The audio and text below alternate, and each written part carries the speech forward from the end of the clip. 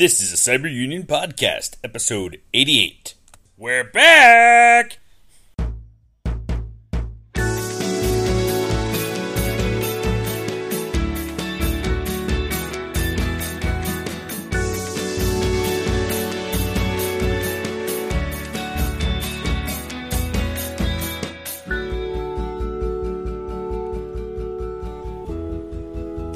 Hello and welcome to Cyber Unions. My name is Walton and I'm coming to you from Battlefield in Glasgow, Scotland. And with me is Stephen, and I am not coming from Mexico City anymore. I am in Boston now. I've returned to Boston. And wow, Walton, it has been a long time since I've heard your voice. It has indeed, Stephen. It's been a really long time. It's more than a year since we recorded this podcast, and we've just been looking back at the old episodes and realized that the last one was called Indie Ref Yes, and a lot has happened since then. That particular episode was recorded just before the Scottish independence referendum. And I remember I was all enthusiastic about the potential of us voting yes, and we didn't. So I've been hiding under my bed for the past year, which is why we haven't recorded a podcast. Oh, I hope the bed is nice and clean underneath there. It has been quite some time. That was a long time ago. How was the aftermath outside of the it's been hiding under the bed? It's been absolutely fascinating because when Scotland voted no, relatively narrowly, it voted 45% yes, 55% no, and I think that, and I strongly think that move for independence was an anti-establishment, left-wing political surge. That it wasn't really about nationalism; it was about this desire to break away from the political establishment. And I think that the establishment thought and hoped that with the no vote, their power would be consolidated and things would go down, go back to normal, and it would be business as usual. Instead, what happened was it was really, really interesting because the day the results came in, the day after the referendum, people were really down for a few hours, and then I started to see on Twitter people saying, "I just joined the SNP, I just joined the Green Party, I just whatever." And there was this absolute surge of people saying, I'm not giving up on politics, I'm going to get involved. And the result was there's a mass influx of people into political parties and also other campaign groups. And so certainly in Scotland, the general level of political activism stayed the same as it was before the referendum. In the general election in May this year, Scotland sent back 56 out of 59 SNP nationalist MPs, which was a complete upset, completely changed the balance of power in Scotland, and that's really shifted things. And in my view, what's happened subsequently in England within the Labour Party is a similar dynamic where people are just so sick of centrist politics that doesn't stand for anything that when the leftist Jeremy Corbyn stood for Labour leadership election, people said, he's a bit like maybe Bernie Sanders in the US. People said there's no way this guy can win, and yet he won by almost 60% of voters voted him as leader of the Labour Party. So now we have a situation where Labour, for the first time in decades, has a genuine left-wing leader, and there's an actual alternative. So it's been hugely interesting time politically in the UK. I think there's been a big polarization. The right has become a lot more sure of itself, and they're practicing open class war. But the left is beginning to really articulate an alternative, and I also think there's a lot more street politics going on. So it has been an interesting year. How's your year been? It has been interesting as well. Not as political on that front, though. It was a little over a year ago that I actually moved back to Boston from Mexico City, which partly was initially for trying to get more work into doing co-op work, and then it turned into I got one of those things. What's it called? Full-time job. I didn't have that for quite some time, and I ended up getting hired by the Free Software Foundation. So I've been working there, and initially was hired as a junior sysadmin, which surprised the hell out of me because as much as I've done a lot of tech work, I really did not feel I had the technical skills to actually fulfill that. But they took a risk and they took a chance with me. And it was a very intriguing experience. Doing tech work for 40 hours a week is a lot of work. And it was hampering me because like I have an issue. Like I need to be able to interact with people, and when you're doing a lot of tech work, you're kind of behind a computer all the time, and not having an opportunity to get away from it was driving me nuts. So it took some time, went through a lot of interesting experiences, and actually did, I'll touch on this a little bit later, but had a really good experience with this thing called Libre Planet, which I had heard about before but never really participated in, that the FSF sponsors, and then eventually transitioned into the position I'm in now, which is outreach and communication, and doing a lot more social media, doing a lot more postings, and working with, engaging with the communities and such like that, which is really, I think, my, if you will, wheelhouse. And it gives me a chance to still do some tech stuff, but not all the time, which was, I never really thought that it would actually have such an impact on me, but it did. No, absolutely. So what I was thinking is that it's been such a long time since we've recorded. We don't know if we still have any listeners. And even if we do, they might have completely forgotten who we are and what we do. And hopefully we have some new listeners. So I thought it'd be useful maybe to give some background and also to introduce where we're coming from. So you've just said you work for the Free Software Foundation.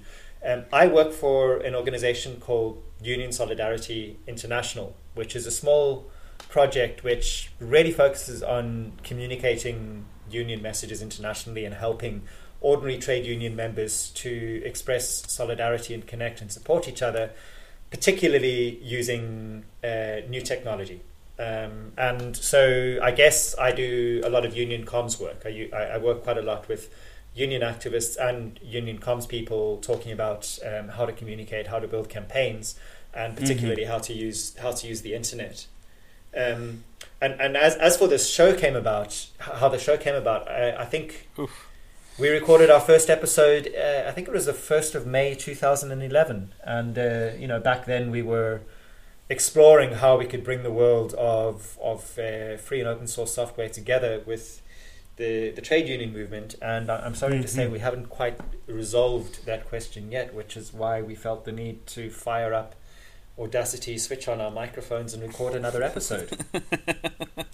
And even that year was actually pretty monumental because it was the same year as Occupy, and that was exceptionally intriguing because a lot of the networks and a lot of the people that we connected with came from a lot of different movements, and that opened up a tremendous amount of different people to connect with, both in tech world and the free software world, as well as in labor and social movements. Well, not so much in labor, I'd say, as much as social movements, because the labor, I've always had the issues with it. But for those that are maybe new listeners, I started in labor and moved to tech, and then fortunately we actually are unionized in the staff. I'm under the UAW.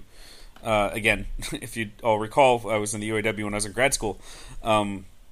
That was United Academic Workers. I'm going to use the AGPL for the tech nerds out there, and just say that we're United Affero Workers, which is what the A stands for in AGPL. And I'll get the sweatshirt soon. Don't worry. And so, but it's always been intriguing. Like, I still remember when I followed you on Identica back before it was what it is now, which is Pump.io, and seeing your political connections to technology and labor movements, and you and I shared a very interesting perspective on that. And let's hope that we can bring about change. Oh wait, no, you've already used that one in 2008. Let's bring about change. No, I don't know. We need some slogan of some sort. But I think there's a good chance that we have an opportunity to bring discussions back, given the experiences that we've had in the last year. Yeah. So, and I guess for people who haven't listened to us before or haven't listened for a long time, I'll give a quick reminder of what the format of the show is. So we start out with an introduction and a bit of a chat, which is the bit you're listening to now. And then we kind of divide the show into two sections. And one is a kind of a labour section where we talk about politics generally and the labour movement and what's happening in the labour movement. And the second section is the tech section where we talk specifically about technology and a particular bit of tech. Now, obviously, these two bleed into each other because we're interested in technology and how you use technology to communicate a labour message and all that kind of thing. But those are kind of the segments that we do. And so, yeah, we've got a couple of things lined up in the labour section, and we also have a couple of things lined up in the tech section. But I think one of the changes that we're likely to be doing this time is we're going to talk about both free software and popular software. I think in the earlier episodes we used to focus quite heavily on free software, and we neglected the fact maybe that a lot of what unions are using to communicate all the time is popular software like Facebook and Twitter and Instagram and Snapchat. And it's really important for us to understand why popular software is popular and learn from that. So what have we got on the menu today? What are we talking about today, Stephen? Well, our first course will be, I believe we're going to start with labor, and I believe you had gone to some retreat, if I recall. Did you want to start off on that? You know, the pay's not great, but the work is hard. Are you up for it? Yeah, I'll tell you what I've been up to in the past month, and I've been to two interesting meetings, I guess. The one was the Labour Start retreat in Brussels, and then just last week I went to the Uni Global Union Communicators Forum in Liverpool. So I'll talk a little bit about both of those because I learned a lot from both experiences. But to start with Labour Start, for people who don't know, Labour Start was really the first attempt to try and do things on the internet for trade unions. I think it started back in 1999, and it was an attempt to connect trade unionists across the world using new technology. And I think the slogan of Labour Start is "Where trade unionists start their day." So it's something that's been around for a long time, like 17 years. And Labour Start really does two things. The one is it aggregates union news stories from around the world manually. So it has a big network of correspondents who look for labour news stories, and they add them to a website. So if you go to the Labour Start website, you can find out what's happening in the trade union world, mostly from mainstream media sources. And the other thing that it does is it runs email campaigns in support of trade unions in struggle. So it was a really interesting retreat because it was a kind of strategic retreat trying to decide where the organization should be going. So there was debates, for example, on whether Labour Start should only do trade union campaigns or whether they should reach out and do things which are of concern to the labour movement but not directly labour struggle. So it might, should they do a campaign on TPP and TTIP and those kind of things? Those questions weren't resolved. It was the kind of thing that they were talking about. And then, the other thing that people were speaking about is what is the future of email campaigning? Because Labour Start has a relatively big email list. It's got, I think, about 130,000 people on it. Wow. But the big organizations like Avaaz and Change.org and Some of Us and 38 Degrees have a lot more. I think Avaaz is pushing something like 50 million. So there's a question of how do you compete with that? And one of the answers is that the people on the Labour Start list are a lot more committed because they tend to be union activists. And the problem with Avaaz and a lot of the others is they tend to flood your inbox and you get 10 requests a day to 48 hours to save the honeybee and 72 hours to save the whale, and for goodness sake, where do I click just to save everything? Whereas with Labour Start it tends to be one or two messages a week, and it's usually quite targeted and focused at a particular trade union struggle, so they get a much higher percentage of people signing up. But even so, a lot of us question whether this is an effective campaigning mechanism or whether it will continue to be an effective campaigning mechanism, because I suspect that companies are finding it easier and easier to ignore messages like that, or they become less impressed with messages like that when it's become a common campaigning tactic that so many people are doing. Yeah. I mean, and minus the spelling error that you all have in the Labor Start, because you guys, for some reason, put a U in there, and that just disenfranchises all us Americans that speak proper English. I'm sorry, correct English. You guys speak proper English, I guess. But yeah, that sounds really interesting. It's intriguing that their tactics and everything else, given the day and age of where things have advanced, you know, like the email campaigns and such seemed really effective. I would almost say 10 years ago, to a great extent. I think they're effective in certain targets nowadays, but not as broadly as it used to be. Yeah, I mean, it's interesting that you would say that, because I also went to the Uni Global Communicators Forum, which Uni Global Union is a global union for the services sector, and so they had senior comms people from their affiliates organizing postal workers and bank workers and security guards and cleaners and people like that. So those kinds of unions, also broadcast unions. So their comms people all came together to talk about what they do, and we had a communications director from some of us come and speak to us about email campaigning, and even she said that, you know, it's very effective right now, but she doesn't think that tactic is going to be around in 5 or 10 years time. There's a shift away from email, there's a shift towards mobile. More people use mobiles. In fact, people are using the internet less and less. The internet in the sense of open up a browser and visit a website, because so much stuff happens in app. So so there's a lot of changes in both the way we need to think about our campaigning and also the way we communicate. Putting a press release on a website is not going to reach people anymore, because just the way people communicate is changing. Yeah, and it's I mean, it's very interesting how it's changed even in the 5 years that we've known each other.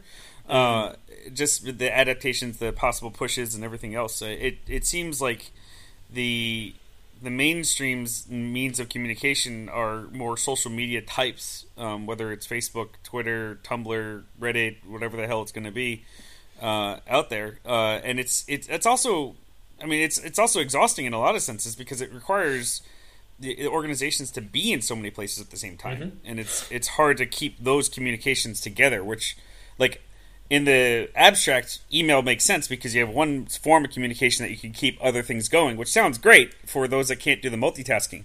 But then it's also a question of how to handle the multitasking, and it seems that's a very big challenge. I guess in my job, one of the most important things I've had to learn is workflow. And that means like how to do something where it's blog post and then email and then Twitter and Facebook and then Instagram and Snapchat, how you integrate that and develop a workflow where that comes quite naturally and isn't stressful. But there's no way around it. It's just a lot of work. And that's the interesting thing about technology, is that it makes us so much more productive, and it makes us able to reach so many more people, but it also demands so much more from us. And I mean, even what you were saying about your tech job, it was exhausting. Even communicating using technology is exhausting. It's very effective, but it's very tiring, because you're constantly in a new online community trying to communicate a message, and it's tough. Yeah. I mean, I can relate to it. Like, my new work is doing a lot more of the social media stuff, and we're doing it mostly on 3 platforms, which is the Pump.io, Twitter, and GNU Social, formerly Statusnet, formerly Identica. And even just those 3 and handling that communication is relatively exhausting if you don't have like one centralized application to manage them. And then on top of that, doing the emails and then keeping those emails in correspondence in a form that you can make use of down the road. And that's the challenge that I think is there to be still fulfilled, of like, how do you not only just develop the workflow to deal with that, but how do you orchestrate how you use that data to create other connections? So like, I mean, that's what I'm thinking about as a challenge too. Yeah, I mean, I guess for me, what this says is that, and this is something which I keep coming back to, and we're not going to talk about it today, but I think it's a good topic for another show. But commerce is breaking the internet. The idea of the internet as being this platform that we can use to communicate is seriously affected and undermined by the fact that people want to make money from it, which is what drives app development. It drives app competitiveness. It drives all these social networks to try and keep people within their own network, which fragments the internet and gets people inside apps, spending their time inside apps instead of communicating on an even platform. And the other thing that's happening is advertisements are ruining the web experience. I don't know if you notice that, but there's so much stuff is supported now by really intrusive advertisements that even like something which should be really easy to access, like a blog with a bit of text, suddenly is a huge amount of data. There's also play videos. There's all sorts of crap on there, which makes the internet a worse experience. But yeah, let's park that. Talk about that another day, because I think it's an important issue. What's happening to the internet and what direction is it going in? And are you ready to move on to our tech discussion? Sure. Which for you is computers. So, well, I guess under tech, as we were saying earlier, we should talk about both the free software and the popular software. Yeah. And so I was thinking of talking a bit about Snapchat. But do you want to do something about Free Software Foundation first? Yeah. Let's do that. So, and for our wonderful listeners out there, just so you know, Walton and I don't really plan this shit out. We just pick some stuff and go. We just sound really good. So one of the things that I wanted, there are two things that I went to this year too, just to go on conferences that seems to be a good segue of, or theme for this episode, is one of the things I experienced for the first time was Libre Planet, which is a conference that the Free Software Foundation puts on every year. It's here in Boston, and it's a number of different projects that are invited. So there's obviously numerous free software projects that are there. A number of people are brought in or invited in to discuss their uses of them in the field, if you will. And sometimes that brings some very interesting discussions. It does have some of the typical people that you'd expect to see in a Free Software Foundation conference, such as Richard M. Stallman, RMS. Will give a talk typically, as well as some other people that are involved in different areas. And so a lot of it is stuff that's being developed, and it's also a lot of discussions that connect to various different movements. I think something that gets lost in the free software world itself is that there is a free software movement, and it's sometimes very hard to define. And I'm going to say this right now just because I know we didn't say this in the beginning, but my views expressed on this podcast are not the expressed written views of my position at the FSF, because I don't want to imply that what I'm saying here is the voice of the FSF. In fact, what Walton and I are doing is completely between him and I bringing this podcast together, and doesn't represent our workplaces. But those do influence our experiences to a tremendous amount. So what I'm saying, though, in that case is that the free software movement follows a pretty strong tendency, if you will. Tendency, if we could orchestrate it or draw similarities to Trotsky or whatever, of, this is the line and you can't cross the line. And that is good and bad depending on how you approach it. And it's, I think Libre Planet, though, in my experience, has given that line to be a little bit blurry in a good sense, because it brings people who have not necessarily been part of the free software movement but have been using free software and are introduced to it, but also brings people who are in the free software movement and get them introduced to other movements that are outside of the free software movement that they can connect to. And there were some really good talks on it that had gone on.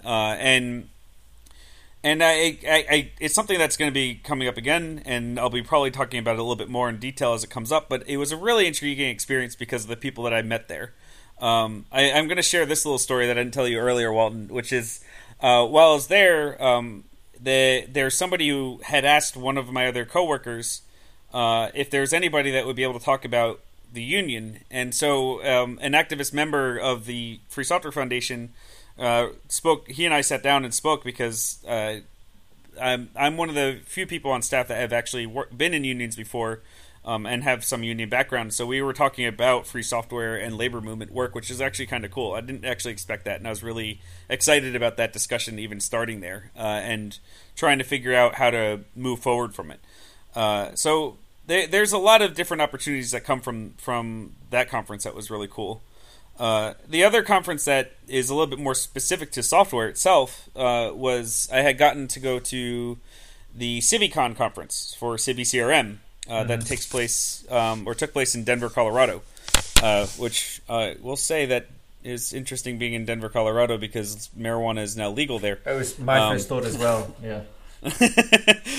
However, I will say that they also heightened the penalty because the legislature didn't pass it. So they strictly enforce a policy of no smoking in public areas. So you get a $150 ticket for smoking in the public. Wow. That marijuana may cost you $10, but it may cost you another $150 if the cops catch you. And when you're from out of state, you can't go any place to smoke it necessarily. And if you live in the state, you can't smoke it on your patio if your patio is viewable by a public street or sidewalk. So they've really made it a pain in the ass. But they do have edibles, which they don't have the same restrictions on. And anyway, I'm diverting my conversation here. Into a really interesting area, because it reminds me that I've seen a number of news articles about marijuana farmers organizing, unionizing. So there's a whole. There's something else we can talk about sometime. Definitely, which is also we definitely got to put a pin in that conversation because I think there's a lot there. But going there for CivvyCon was really intriguing. I met some people that I were new to me, and then I happened to run into people that I didn't expect to see there. Some people from the worker-run co-op that I'm in, which is Glocal. Some people from May 1st. Some people from organizations that are connected to May 1st. And it was actually really intriguing and a really good experience. And I got to see a lot of amazing things that are being developed for Civi. One in particular is Civi Volunteer, which the FSF is going to be implementing soon, which is really good for events because you can set up a whole volunteer section of like, we need volunteers to do this, and this at this specific time, and people can sign up for them individually.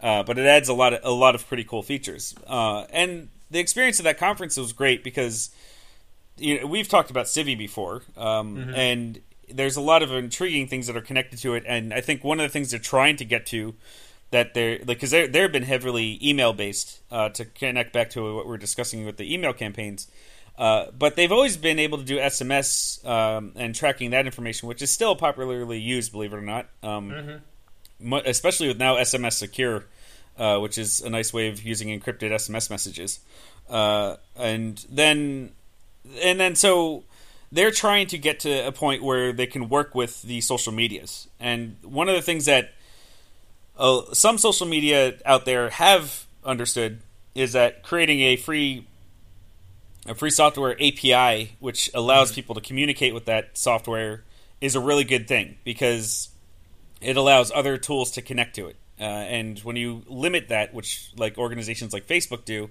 it makes it very hard to connect to external organizing because a lot of people use Facebook to organize, but I'm putting air quotes, which you can't see on the internet, around organize because Facebook tries to control that data. But it's really hard to get that data and then communicate from an external tool that may not be related to it. Twitter has actually been pretty good with that, actually, and opening up the API. And I think that's something that we can actually put pressure on a lot of this social media is to get open APIs or free software-based APIs out there so people can do it more with their medium. Mostly, the reason I say that is because one of the things that I get constrained with is I don't know if you remember the 90s that well. I do, to a certain extent. But I remember AOL and Prodigy as two major ISPs or ways you could connect to the internet. But when you had an AOL account back in the day, you could only email other AOL accounts and you could not email any other account. And I feel like we're somehow going back to that with Facebook, and that we've gotten to ourselves to a point where we started with this great opportunity, blew it up into some chaos of the 90s, to now shrinking it back down to what we had before, and nothing is really necessarily new. I remember AOL being very advertised driven, still advertised driven, and everything else, and that's the frustrating part. I feel like it's also something that's not necessarily answered in the even from our own perspective of free software, because you need to find an economic answer to how things are built, because otherwise it's hard to sustain it. Absolutely, yeah. But yeah, so I mean, so those two conferences are really good. I might be going back to the CivvyCon one again this year, but the Libre Planet one I'll be organizing on it, and hoping to get some pretty good activist people out there that are using free software, and sometimes they don't even know it. There's some organizations that are really cool that are using free software, and it's even a small part. Like if you're familiar with Jacobin Magazine, is a really popular publication, and their website is WordPress, which is free software. And there's another organization called Left Roots that also, I happened to look at their site, and they use Civi CRM. So these free software tools are getting used in certain places. It's just not necessarily popular in the sense that people know it's free software. And it's not really connected to the movement. Yeah, well, I mean, USI uses Civi CRM, and I'm really pleased to hear about some of those developments, because its capabilities are already pretty sophisticated. It would be really good if they manage to keep that up to date with the way the internet is developing and the kind of changes that are happening. Mm-hmm. Yeah, and I mean, it's a challenge because it's also a matter of financing. I mean, I learned a lot about Civi's community. It's a phenomenal community. I did not know some of the implementations of Civi. I had no idea that the New York State Senate, of all places, uses Civi for all their senators. And this is the amazing part, they have one version of Civi that's done with a multi-site, which I don't want to get too technical about it, but it means that there's one central Civi that gets upgraded, but that Civi has multiple databases for each different Senate office. And so when they have to upgrade the service, they're only upgrading one instance of it instead of multiple different instances of it for each office, which is actually good in one sense. It's bad in the centralization thing, but it's good in the sense that the centralization things makes it easier to upgrade. And I think that's a good tactic. And the New York State Senate was paying the Civi community to maintain that for quite some time. And that was actually helping the development of Civi going forward. Right now, they're trying to figure out their own financial and funding issues too, which is a lot of the conversations I've had with them. And they've created a membership program now, which is good, so people can join as members and have support going in their direction. They haven't really figured out exactly how to activate those members and like how to empower them in certain ways, but that's something that they're working on, which is good. And so those are tactics. Those are good ideas of like creating some kind of low level, like pay a membership dues of like certain amount per month or every year that gives some seed money to keep the funding going, to pay the developers to keep that stuff going forward, because that's not easy. I mean, free software is great, but it's not, free as in like a free beer.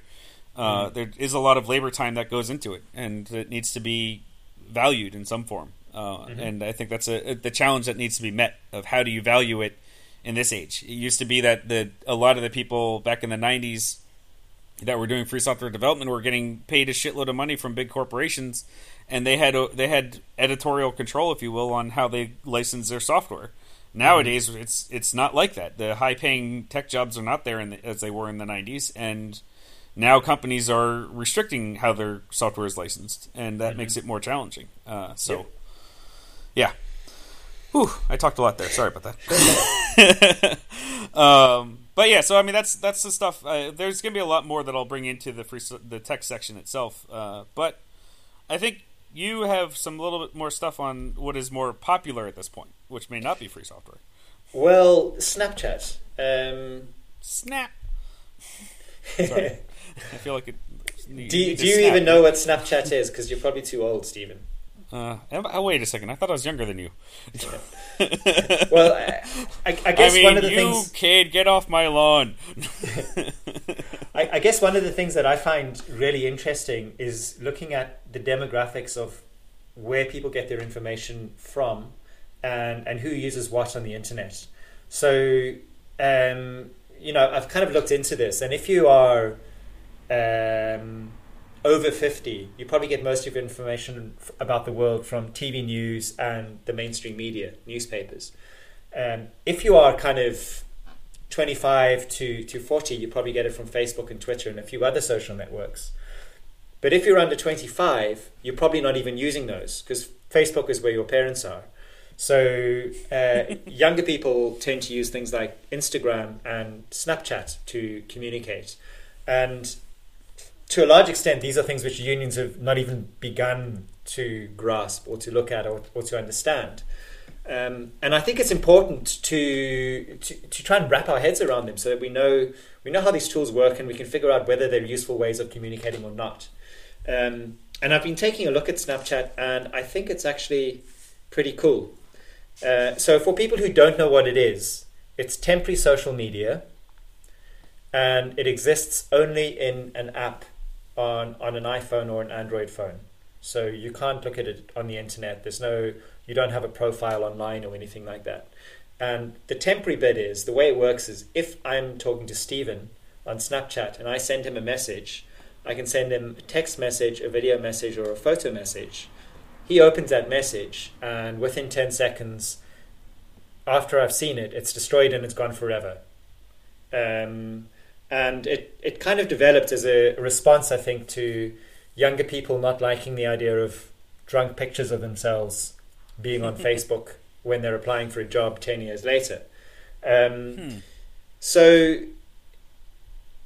I guess it's important to say at this point that I've looked into the security of Snapchat, and it's not totally secure. So even though that message has disappeared, someone might be able to still get hold of it, by, I don't know, hacking the servers of Snapchat or whatever the case is. So I'm not going to make an argument that you should use Snapchat instead of TextSecure and PGP. But I think it can actually be quite a good, secure way for people to communicate, just because it's pretty obscure. And it has. I can really see how it can be used for union organizing, and I'm thinking particularly of organizing precarious workers in places where you don't really get unions. Because one of the things you can do on Snapchat is you can create a channel which broadcasts, and you can record messages on that channel which disappear after 24 hours. And the way you follow that channel is by scanning a QR code, which is it's created by the app, and it has a little icon of a ghost on it. So it's called your ghost. So you can scan our ghost and follow us, and you'll be able to see what messages we're broadcasting. And I can totally imagine how you could print out a bunch of ghosts and go to an area of the city where there's lots of bars, and you want to organize bar workers, and print out a ghost with a message that says, "Hate your job, join the resistance." And then someone could then follow that account by scanning the ghost, and there'll be a union organizer there saying, "Right, tomorrow we're organizing a flash mob outside this particular bar in Ashton Lane," or whatever the case is. And although it's not secure in the sense of it's a secret communication, it really will be hard for bosses to figure out how to get that message, partly because it's not even on the internet. It's just within this app. But also, I think it's just an interesting way of reaching a population and a community of people that we often miss. So yeah, I've created a Snapchat account and for Union Solidarity International, and it's kind of interesting. And I really want to hear from a union that's using this as an organizing tool, because I want to know if it works. That sounds really intriguing. It does answer that question. I think what you highlighted with Facebook and the rest of them, I think the day that Facebook, got rid of students being the only ones that could join it, I think that's when they started. I honestly feel like Facebook is on its way out at some point. But, I also don't use Facebook, which is also somewhat problematic, I guess, to some. But it's intriguing just because that problem does exist. It would be great to see this done in a more secure form. That it would be encrypted to a certain extent. It's amazing, WhatsApp of all things actually does encryption, but which surprised me actually that they actually adopted that. Not that I advocate for using WhatsApp, but it is something that is popular. I have an account on there, but it's not something I regularly use, and I definitely don't use it when organizing. But I think the idea of something that is only there temporarily, it's also, to me, even seems like it's something that could be easily redeployable. And in the sense of, if you could create something like that could be easily redeployable, so that, if Snapchat servers get compromised, that you could still have that same activity. I think it's a fantastic idea, and it's really well done. I really like that ghost. It's just such an interesting way of communicating, and it feels like because the thing is, if you see that ghost and that QR code, you have to know what Snapchat is to even know how to use it. So it has this kind of real sense that anyone who's over 25 is going to struggle to even know what it's about. Yeah. And I think there's a lot you can do with it. I mean, currently it's just a commercial app and people are trying to make money off it. But it's a great idea, and I'd really love to see a secure implementation that people could use. Yeah. It seems like a challenge out there. It would be interesting to see if it could be done. I mean, it could also be done by kind of going back to my other point earlier of opening up their API and just having another tool that connects to it that can create that encryption. I think I don't want to speak highly on crypto, but I think it'd be possible. But it's really intriguing. I mean, I think that's the thing that is missed by labor movements and other movements and free software movements, and that in and of itself is like, where are the for lack of a better term, the youth, or youths, as I'd like to say from a classic movie show. But yeah, not just that. I mean, where are the people? Like, the problem with the software movement and the labor movement is that we understand software really well, we understand the politics really well, but we don't always understand human psychology that well. So we get annoyed with people when they use Facebook and Instagram and Snapchat and Twitter instead of using free software, instead of trying to understand what it is about those services that are so user-friendly that people really like. And we need to, I guess, be a bit less self-righteous about what people try to use and understand why they're using it, and adapt our approaches so that we're a lot easier to work with. Yeah, no, I think that's a very good outlook. I think that's one of the challenges of it, is that we're not creating a path. I think that's quite literally it. Is that there is no path of that transition over whatever. Is that it's just this isolated thing that we all look at and then don't really think about. Oh, maybe we should try to create a path for it. or and just trying to get the transition there. So, I mean, it's interesting. I don't have too much more to share about it because I've not used it myself, but I'm intrigued by it. It seems interesting to take a peek at. I might have to play with it.